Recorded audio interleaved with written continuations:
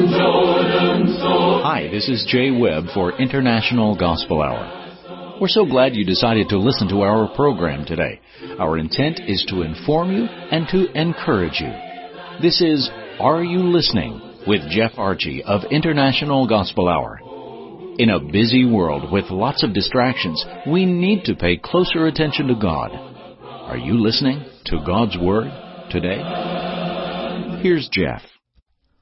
Welcome today to a new series here from the International Gospel Hour, and it's titled, Are You Studying? 2 Peter 3 verse 18 teaches us to grow in the grace and in the knowledge of our Lord and Savior Jesus Christ, and this will be a great opportunity to do so.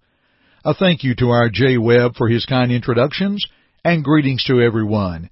We're always delighted that you have chosen to tune into our broadcast through the International Gospel Hour.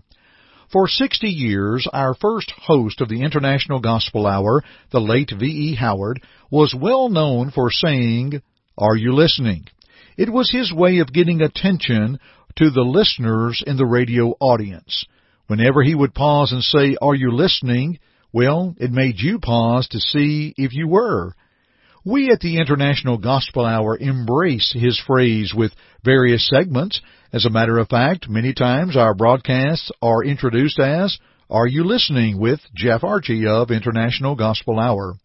Our newsletter that is absolutely free, and we'll send it to anybody if you let us know through our website at internationalgospelhour.com. Well, our newsletter is called, Are You Listening? It's just a way that we honor Brother Howard.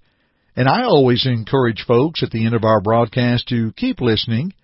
And so today, we're going to use Brother Howard's phrase and use it in this application as we begin a textual study through the International Gospel Hour broadcast that we wish to title, Are You Studying? My predecessor, Jody Apple, would take a book of the Bible and spend time in looking at that material each and every broadcast.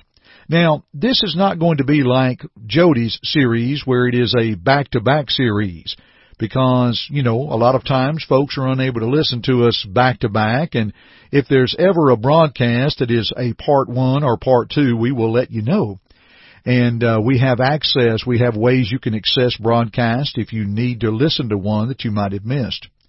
Anyway, dear friends, this is not a back-to-back series, but we're going to use the series, Are You Studying, as an expository approach to the Scripture. That means we're going to take a chapter or maybe a segment of a chapter and look at the text expositorily or expose it to help us in our studies.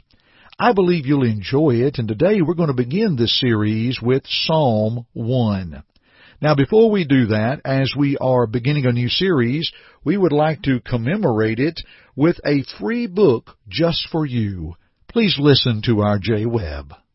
Kind listeners, would you love to know more about Jesus? To know more of the victory one has in Christ? We have a special study in one booklet called Victory in Jesus, and it is absolutely free. Please call toll-free at 1-855-IGH-6988 and leave your name, address, and just say Victory Study. That's it. Again, call toll-free at 1-855-IGH-6988 and please leave your name, address, and just say Victory Study. You may also go to our website at internationalgospelhour.com, click on the Contact tab, and leave us the same information, name, address, and type Victory Study. We'll send it as soon as possible. We appreciate our listeners and your interest in the things of Christ. And now, let's return to Jeff and our study. Dear friends, are you studying? Let's consider Psalm 1. Blessed is the man that walketh not in the counsel of the ungodly, nor standeth in the way of sinners, nor sitteth in the seat of the scornful. But his delight is in the law of the Lord, and in his law doth he meditate day and night. And he shall be like a tree planted by the rivers of water, that bringeth forth his fruit in his season. His leaf also shall not wither, and whatsoever he doeth shall prosper. The ungodly are not so, but are like the chaff which the wind driveth away. Therefore the ungodly shall not stand in the judgment, nor sinners in the congregation of the righteous. For the Lord knoweth the way of the righteous, but the way of the ungodly shall perish. Dear friends, this psalm is thought to serve as an introduction to the rest of the psalms. It is called the Threshold Psalm, as it is penned to us through and into the ideal entrance to the book, as it kind of carries us through and gets us over the threshold, much like a groom carries his bride over the threshold.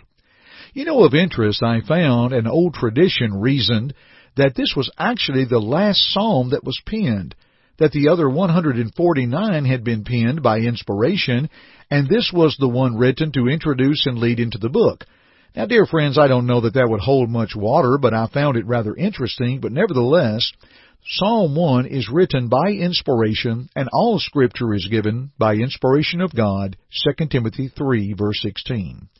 So whether or not it was intended for that purpose, Psalm 1 does lay a good foundation.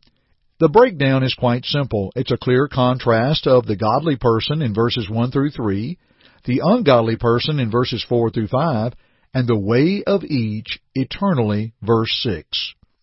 The late Winfred Clark had a simple breakdown of this chapter, or of this psalm. The godly man, you look at his separation, his satisfaction, and his stability. And the ungodly man, you see a sure rejection, a shameful reproach, and a sorrowful ruin. Now, let's begin with verses 1 through 3, and let's look at the godly man. We have to notice his progression. He's walking, then he's standing, then he is sitting. It slows down, and it may very well put us in the wrong place. We're walking, we're standing, and then we're sitting, which means we're settling in.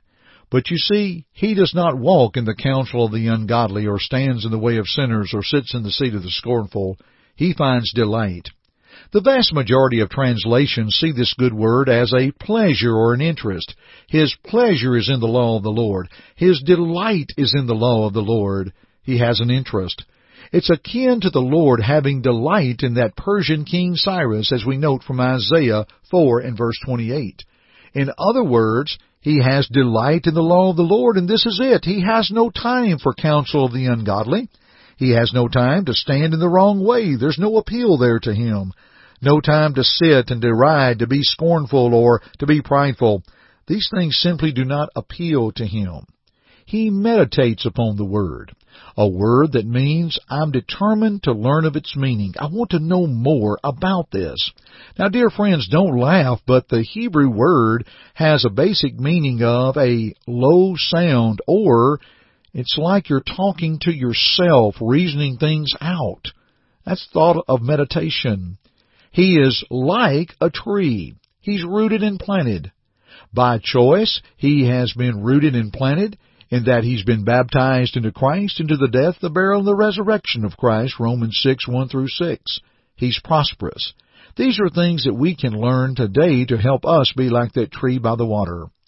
And then we learn from Jeremiah 17, 7 through 8, similar passage of the man who trusts in the Lord. Well, he's like a tree planted by the waters. Trees that fell as a kid on the riverbank, I remember I'd love to find those because it was a great place to fish. You could fish right there near those roots, and you could still draw from the water. It was great for, as we call it, fishing for perch, or perch jerking, if you will. And we see this man is faithful and fruitful in his growth. This man would be one today who would be in Christ Jesus as part of the true vine, John 15, 1 through 10. Now we see on the other side the ungodly man in verses 4 and 5. He is not blessed. He's not praised. He's hopeless because he is not approved of God. He is steered by the world. The thought of he is like a shaft. He's tossed to and fro as the winds blow it. It has no direction. That being the husk of grains and grasses that are separated during threshing. It's straw that is cut up for fodder. It's worthless matter, and it's refuse, and it's useless part of the grain. It just doesn't work, and we're blown aside, and that's what the ungodly man winds up becoming. He is his own man, if you will, but yet his being on his own man is not what he needs. He's not building on the foundation of Christ, 1 Corinthians 3, verses 11 through 15. he's building on the foundation, or he's building contributing wood, hay, and straw that will be tested by the fire and will be gone. You see, the ungodly does not stand, or sinners in the congregation of the righteous. He doesn't have anything to do with church, if you will. Dear friends, when we come down to verse 6, I want you and I to think about this in a moment as we wrap up our study. But very quickly, let me pause here and mention to please go to your iPhone or your Android device, go to wherever it's the App Store or Google Play, and download the International Gospel Hour app. You'll be able to access through our app a couple of video lessons from our first speaker, Brother V.E. Howard. You can have easy access to our website, to our resources, our YouTube page. There's a lot there on the International Gospel Hour app. Download it today. When we take a look at verse 6, we find the contrast of the men. The way of the righteous is known of the Lord, but yet the way of the ungodly shall perish.